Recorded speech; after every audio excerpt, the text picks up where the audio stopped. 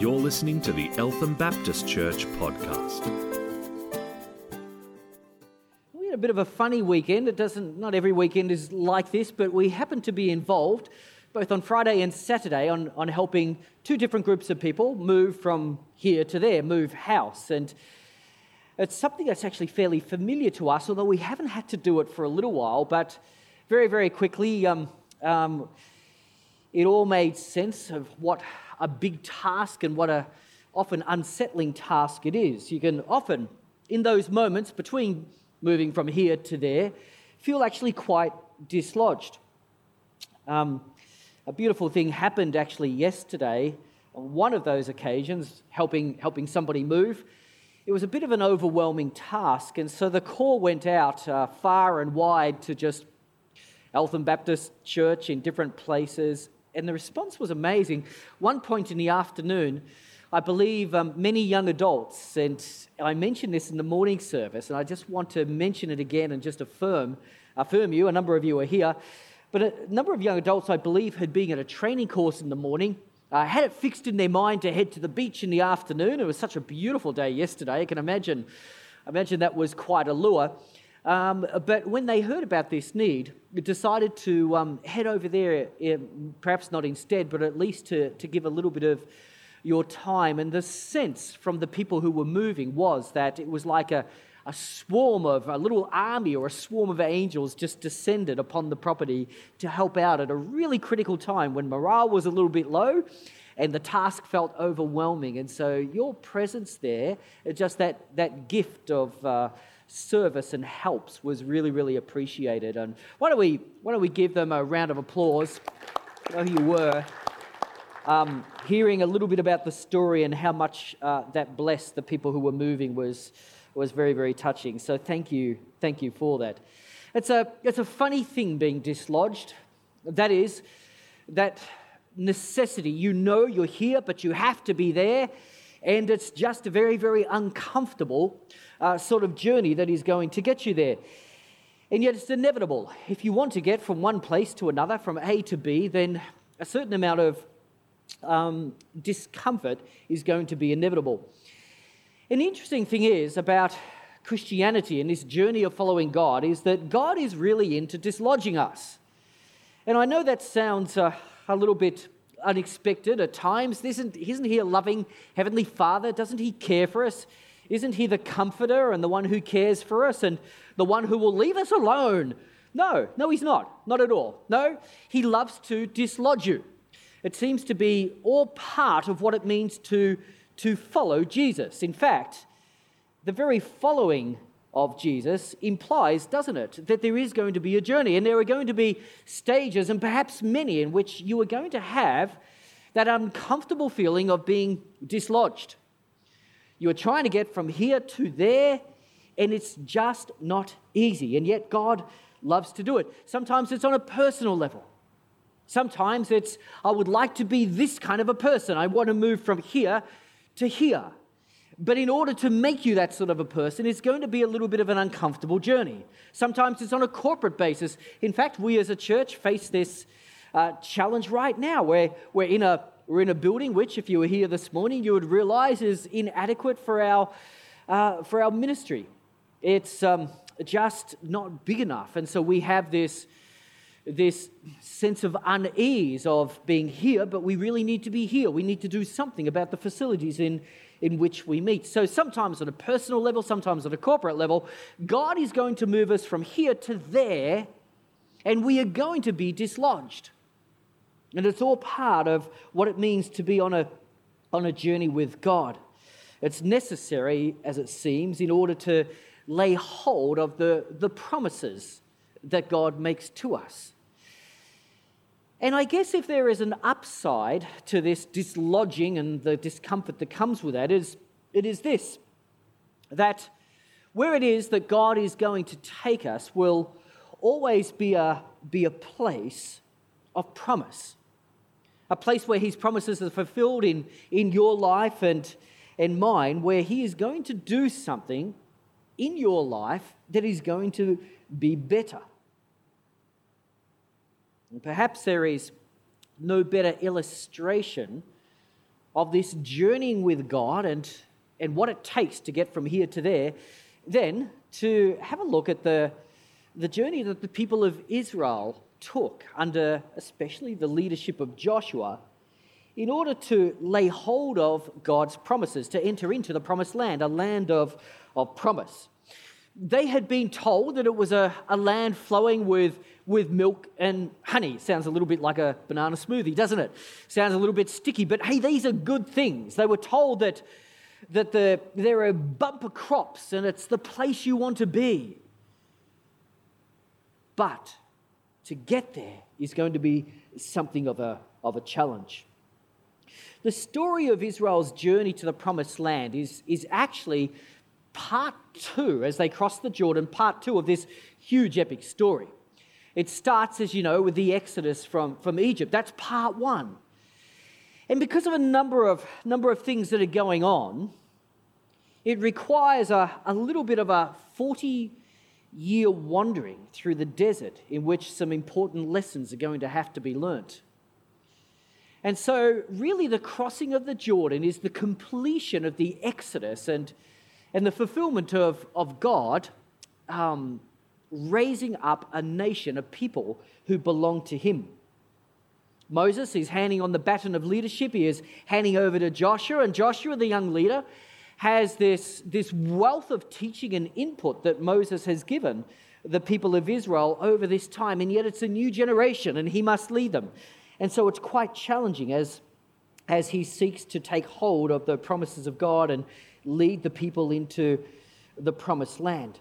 But there are a number of similarities between what we read in Scripture throughout the book of Joshua and the Christian walk, whether it be personal, whether it be corporate. Firstly, we understand that the nation Israel is no ordinary nation. They are a people who are chosen by God. And it's helpful to remember when you get that sense of being on a journey, when you realize God is dislodging me, God is moving me from here to there. And when the journey gets uncomfortable, it's helpful to remember that, well, you are on this journey because you have been chosen by God. This is no accident. This is kind of not a conference or a course that you signed up for. Yeah, I'm in. I think I really like the sound of this and what they're on about. The truth is, you may have made a decision for God, but long before that, God chose you to be his very own, to be his precious possession. And part of being chosen, in fact, includes that. Israel is constantly called God's precious possession, his chosen possession, his people. They belong to him. The same in the New Testament, Romans 1:6. You have been called to belong to God, to Christ Jesus. You've been chosen for that special purpose. That is a calling on your life. If you're ever wondering and searching for meaning and wondering, well, what is my life all about? Does anyone actually know I'm here? Am I of some value or worth to this world? Is there some way in which I can input? Does anyone know I exist? The answer is yes. God does, an emphatic yes. God sees you, he knows you, and he has chosen you. Whether you feel that or not at times doesn't hide the fact it's true. You're chosen by God for a very, very special purpose, one that you will uniquely fit exactly who you are and how God has made and created you. You are God's special possession, his chosen people. And Israel always understood that they weren't just chosen so that they could live the high life. No. They were chosen in order to actually reflect the character of God. Indeed, as God revealed himself to Israel, Israel were to be a living revelation of who God is and his character. They were to be a light to the nations, a little bit like a nation, like a lighthouse, shining the light and the glory of God to the surrounding nations. That's what you have been chosen for as well. It's all part of the journey. The second thing to note is that the journey had to be made. It wasn't an option. Israel really didn't have many options. They could have stayed in Egypt, sure, but that was a place of slavery, a place of bondage. Essentially, they weren't free at all. The invitation was to come with God on a journey from here to there, but to come with God on a journey that would lead them into freedom, the freedom that he had intended for them. Same with you. Whoever you are meant to enjoy that same freedom, absolute freedom, to be everything that you have been called by God to be. Jesus Christ is in the business of loosening chains. And he doesn't want you to be a slave. He doesn't want you to be bound by fear and the things of this world. He has designed you for freedom. And being on that journey is an invitation to be free. And then lastly, looking at the picture or the story of Israel and the journey that they are making, it's a reminder that at times the journey can be actually rather perilous. Sometimes it's not an easy journey to take. It can be one in which the desert experience can become a very common experience, and it's not a comfortable one, it's not a nice one. The idea is to not become comfortable with those desert experiences, not to become stuck in a rut, not to become static, but to understand that journeying with God is supposed to be a dynamic relationship. Again, one in which he is getting you from here to there. He is growing you in one way or another. As we think corporately about what God has in store for us, as we think about the fact that God wants to take us from this to this, we can embrace the fact that whatever it is that God has for us, it's going to be a better and brighter future. Absolutely. Yes, the journey will be uncomfortable, but we're not supposed to be comfortable. That's the whole idea. We're not supposed to get stuck in a rut. We're not supposed to start to enjoy the desert experience. The truth is that God has a wonderful future for all of us together as a church community to explore. And indeed, as we look at building a building, the truth is that God is looking to build us as a faith community. That's his ultimate aim here.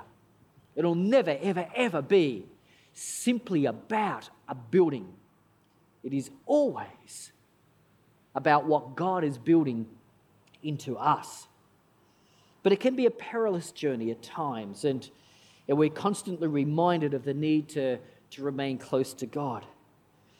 And as we think about and as we look at this picture of Israel on a journey, the Exodus, part 1 across the Red Sea, part 2 across the Jordan and entering into the Promised Land, as we think about this and as we think about the imagery and its relationship to us personally and corporately, we're going to find ourselves from time to time asking a number of questions, not the least of which is, why, God?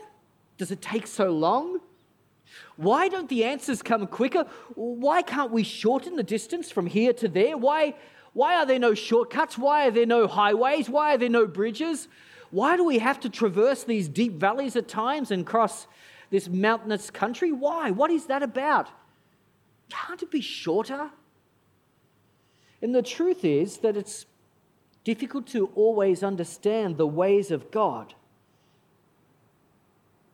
And it can be kind of confronting, but God sometimes chooses the journey to prepare us for the promises that he has in store for us.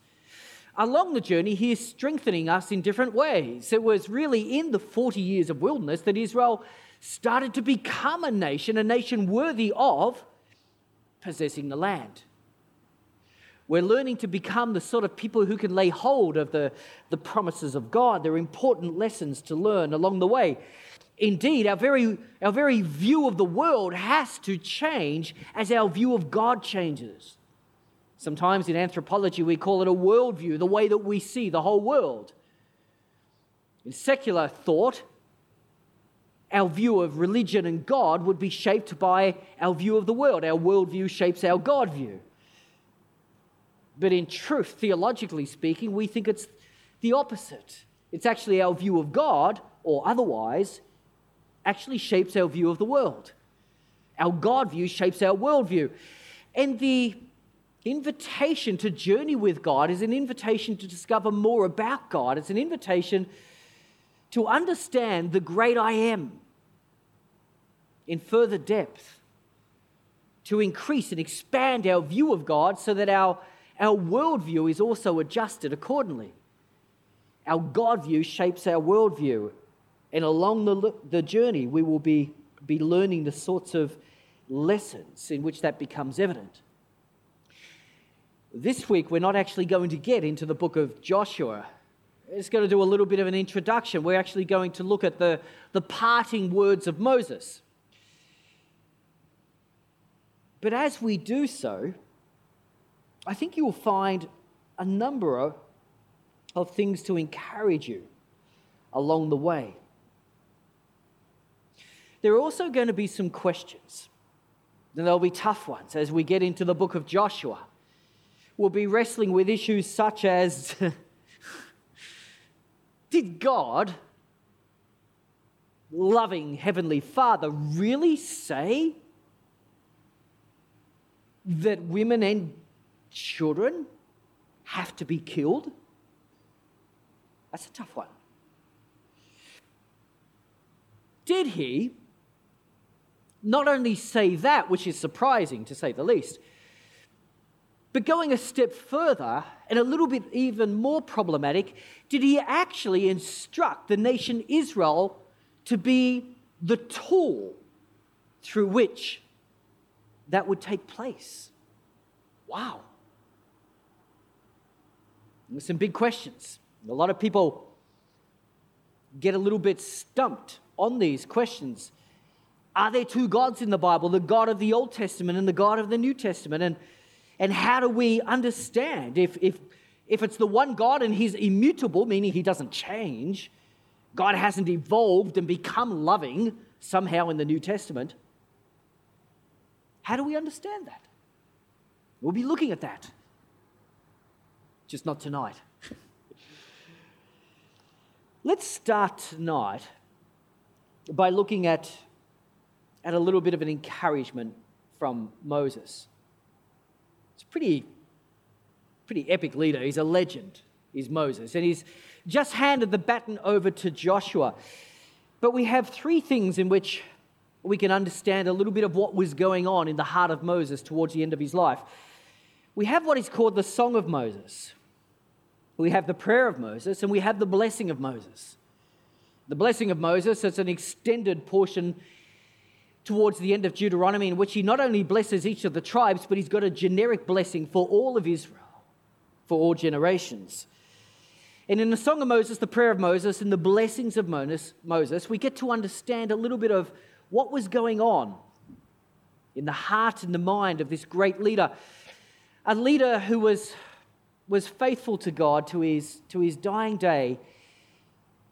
But as he is called home, it's touched with a bit of sadness because he is led up onto a mountain in which he is going to be called home.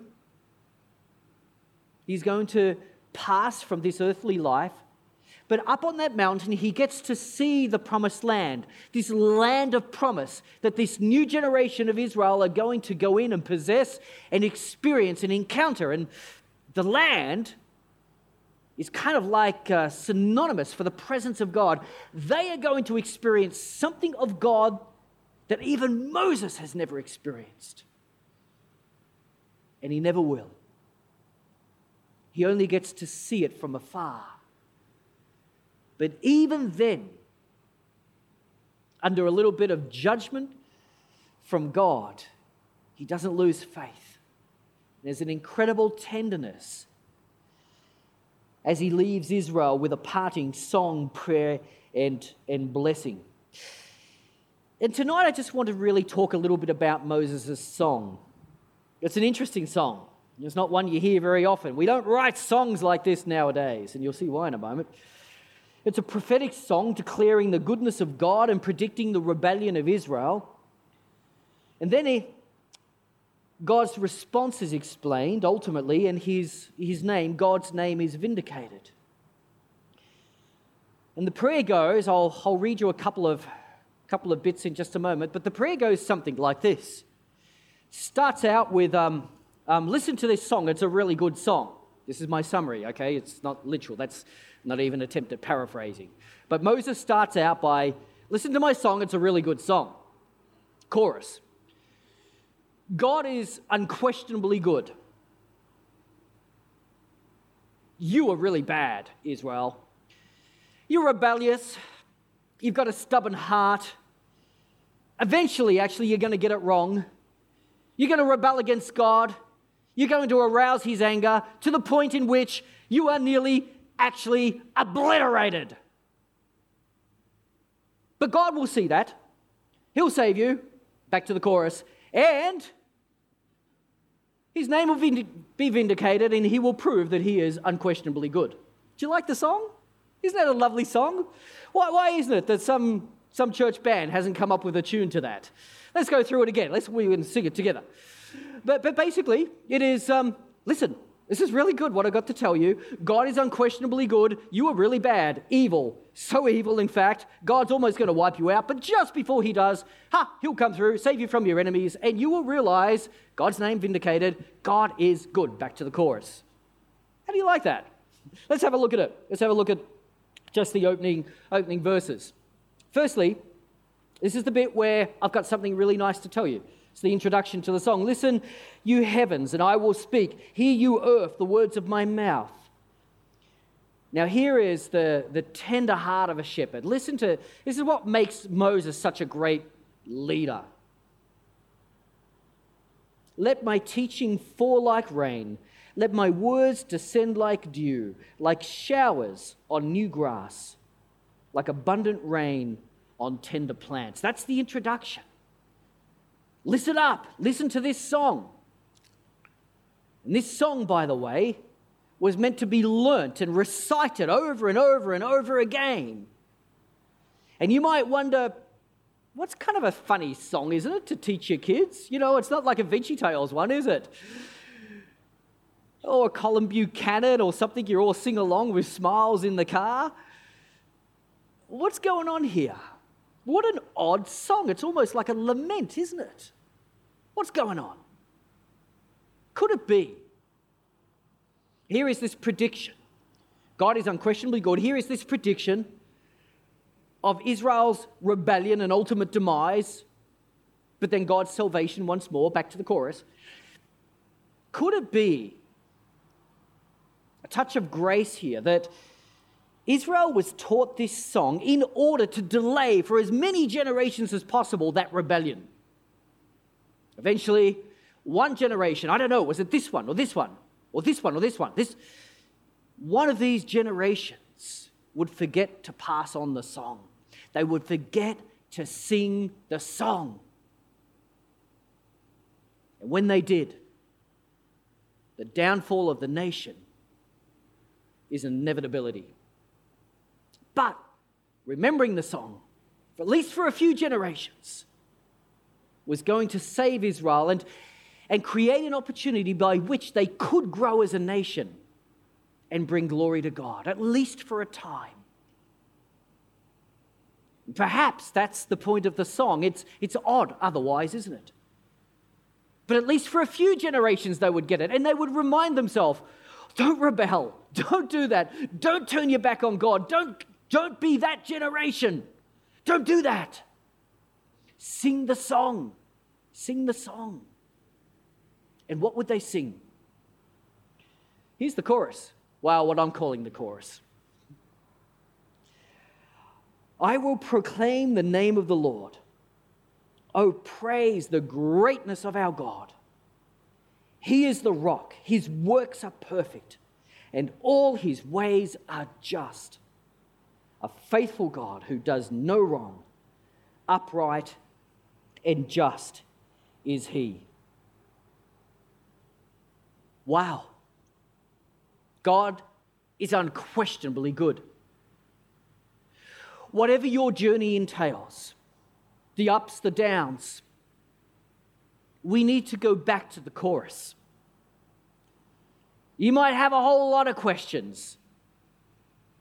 Indeed, I'd be surprised if you didn't.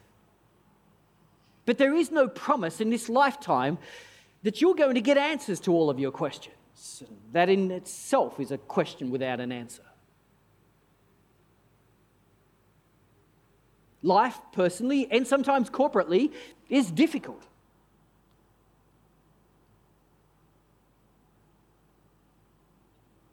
But when it is, in those moments where we are asking, God, what are you doing? How can this be? I don't understand. So much we don't understand. How could you do this? How could you allow this? How could this work out this way? How? Why? I don't have answers. What are you doing, God? In those moments,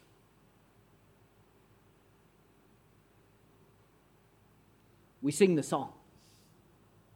We go back to the chorus. And we say, I don't understand the ways of God, but I trust in the character of God. I know who He is. Scripture declares the greatness of our God. He is the rock. His works are perfect. That means without fault, without any imperfection at all. All His ways are just, unquestionably so. He's a faithful God. It's who He is. He does no wrong. Upright and just is He. That's the chorus. And life has a funny way. These journeys, getting from here to there, life has a funny way of presenting, at times, big questions. Why God? Why God? Why God? Honestly, we don't always have the answers. We will one day. God does. We just don't. What do? You sing the song. You go back to the chorus. You say, I do not understand what is going on right now. I do not understand what is happening in my life. I do not understand why the journey is so uncomfortable. I do not understand why it's difficult to get from here to there. I do not understand why God has dislodged me. I just do not understand. But I'm going to sing the chorus. Praise God. Praise God. I will proclaim the name of the Lord. Oh, praise the greatness of my God. He is the rock, and His works are perfect, and all His ways are just. He's a faithful God who does no wrong. Upright and just is He. It may start out as a discipline, but I promise you, the more you do it, the more it will spontaneously spring from the heart like a spring of joy.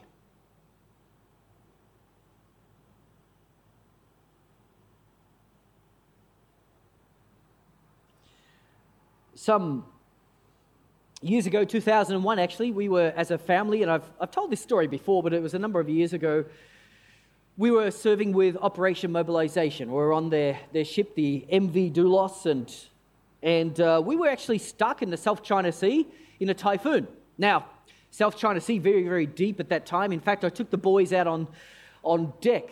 I think it was that very same trip. We spent a fair bit of time in that channel, and we all took a coin. And I said, boys, you are now going to do something that probably nobody else your age will ever do. You are going to throw that coin further than most other children your age. Drop it over the side. And so we threw our coin over the side of the ship, and that thing went down 1 kilometre. That's how deep the waters were where we were travelling at that particular time. But a typhoon sprang up.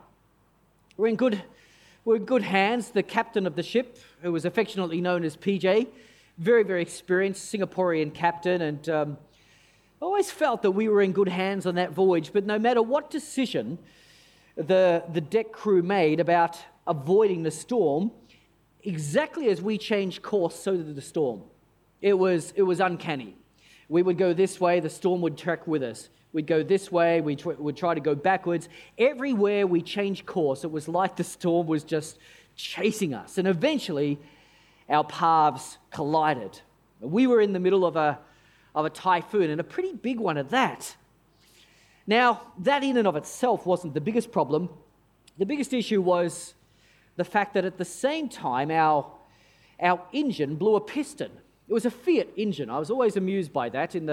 Actually, Blair used to work on it, didn't you? Down in the engine room, and they had Fiat written up on the wall there, and it was a very, very big engine.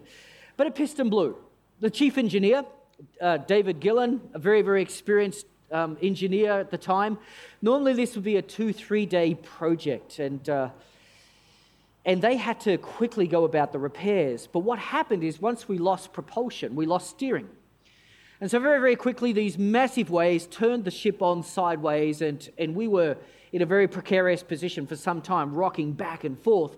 Most of the crew, and most of us as passengers on the ship, we'd forgotten what it meant to be in a storm. It had been a number of years since we'd been in a storm that big. Everything was going wrong. I remember in the dining room on one occasion, as a family, we were sitting there chasing our meals across the table, this way and that. And as we were there, this huge, big drink machine, fell over and spilled liters of orange juice all over the floor. It's just mess everywhere you looked. My office, I opened the door only to find the computer on the floor. I didn't recognize it immediately because then all of my books had fallen on top of it. Our cabin, the fridge door, a little portable fridge, had opened the door and then spilled all of the contents onto the floor, and just to add insult to injury, and then ceremoniously dumped the fridge on top of the lot of it. And I remember this scream from the bathroom on one occasion, but I couldn't attend to the bathroom because I was trying to hold a bureau, a desk in our cabin from falling over and spilling its contents, including our laptop and everything. So I was holding that with one hand, trying to tie a rope around it, so Bron had to go and attend to the scream in the bathroom, which, by the way, was really just a toilet and a shower, but the bath was a tub in which 4-year-old Joel used to have his bath, and unfortunately he wasn't liking the way the bathtub was slipping over the shower floor. It was like a ship within a ship that was sort of sailing back and forth, and so he felt a little bit out at sea as well.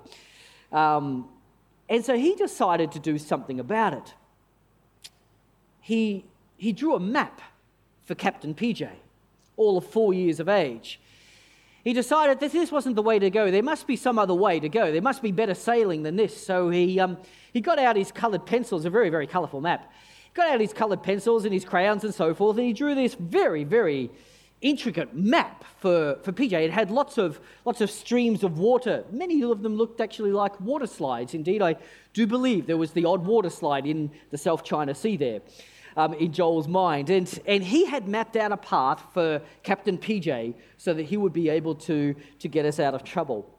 And he wanted to present it to the captain. And so we saw him at dinner one evening and with much pomp and ceremony presented this map for PJ so that he would be able to safely sail us out of the dangerous waters. Well, we did eventually fix the engine in record time. It was quite a miracle. I believe from memory, it was within like 24 hours. They did a job that almost took 3 days, and we were able to actually get out of that situation. But thinking back to Joel's response, he couldn't have articulated it this way, but essentially in presenting the map to PJ, it wasn't a vote of no confidence in PJ as captain. He wasn't about to start a mutiny and saying, "Follow me, the 4-year-old, I'll get you out of trouble." He was essentially saying, here's my map. I was wondering if there might be a better way. Is there another way out of this that we could take? But either way, I know you're the captain, and I trust you to get us through.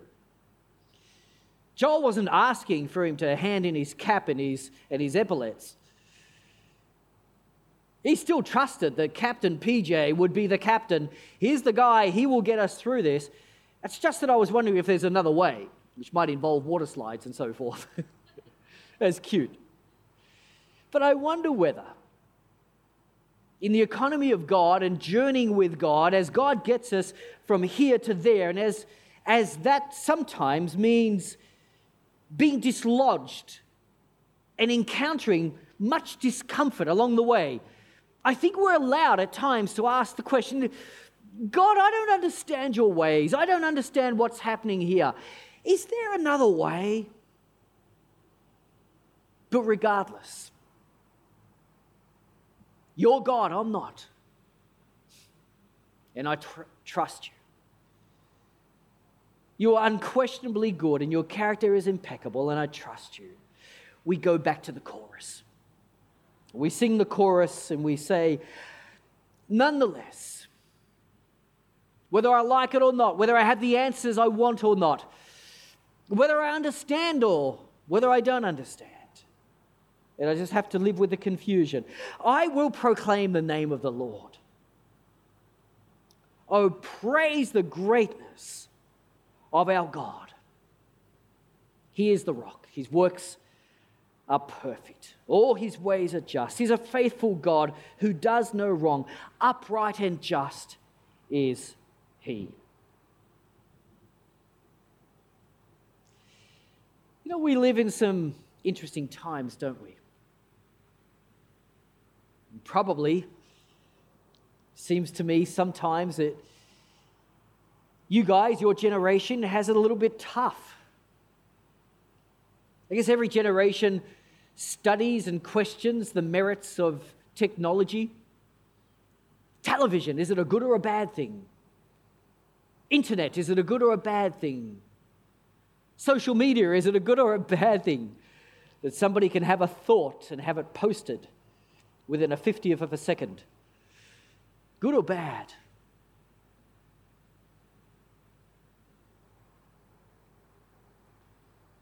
Sometimes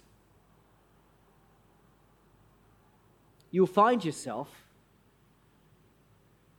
hearing things and wondering whether God hasn't been put into a dock.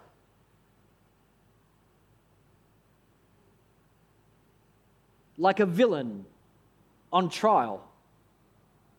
Whether God isn't being accused of this or that, whether this allegation or that allegation about the goodness, the righteousness, or the faithfulness of God isn't somewhat in question.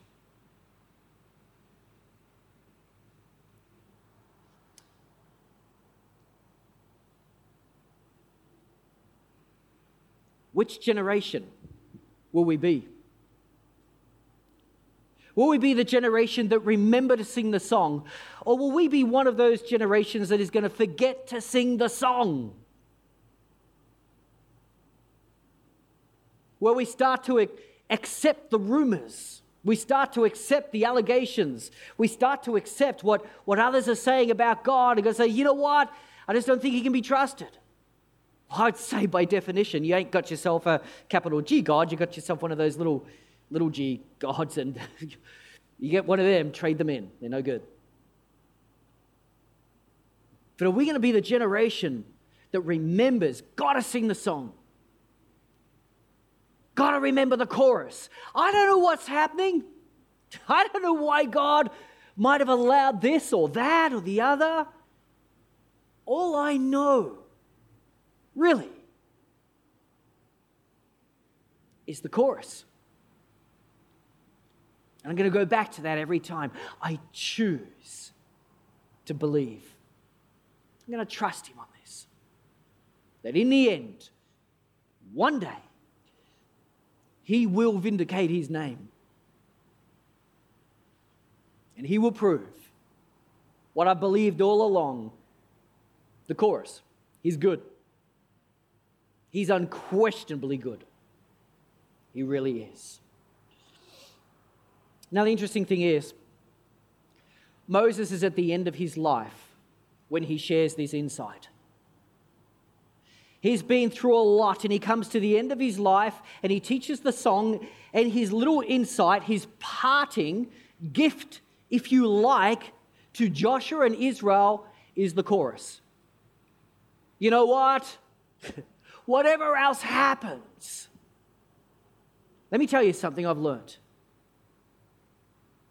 It's taken me a while to learn it, but let me tell you something I've learned. God is unquestionably good. And you need to sing the chorus.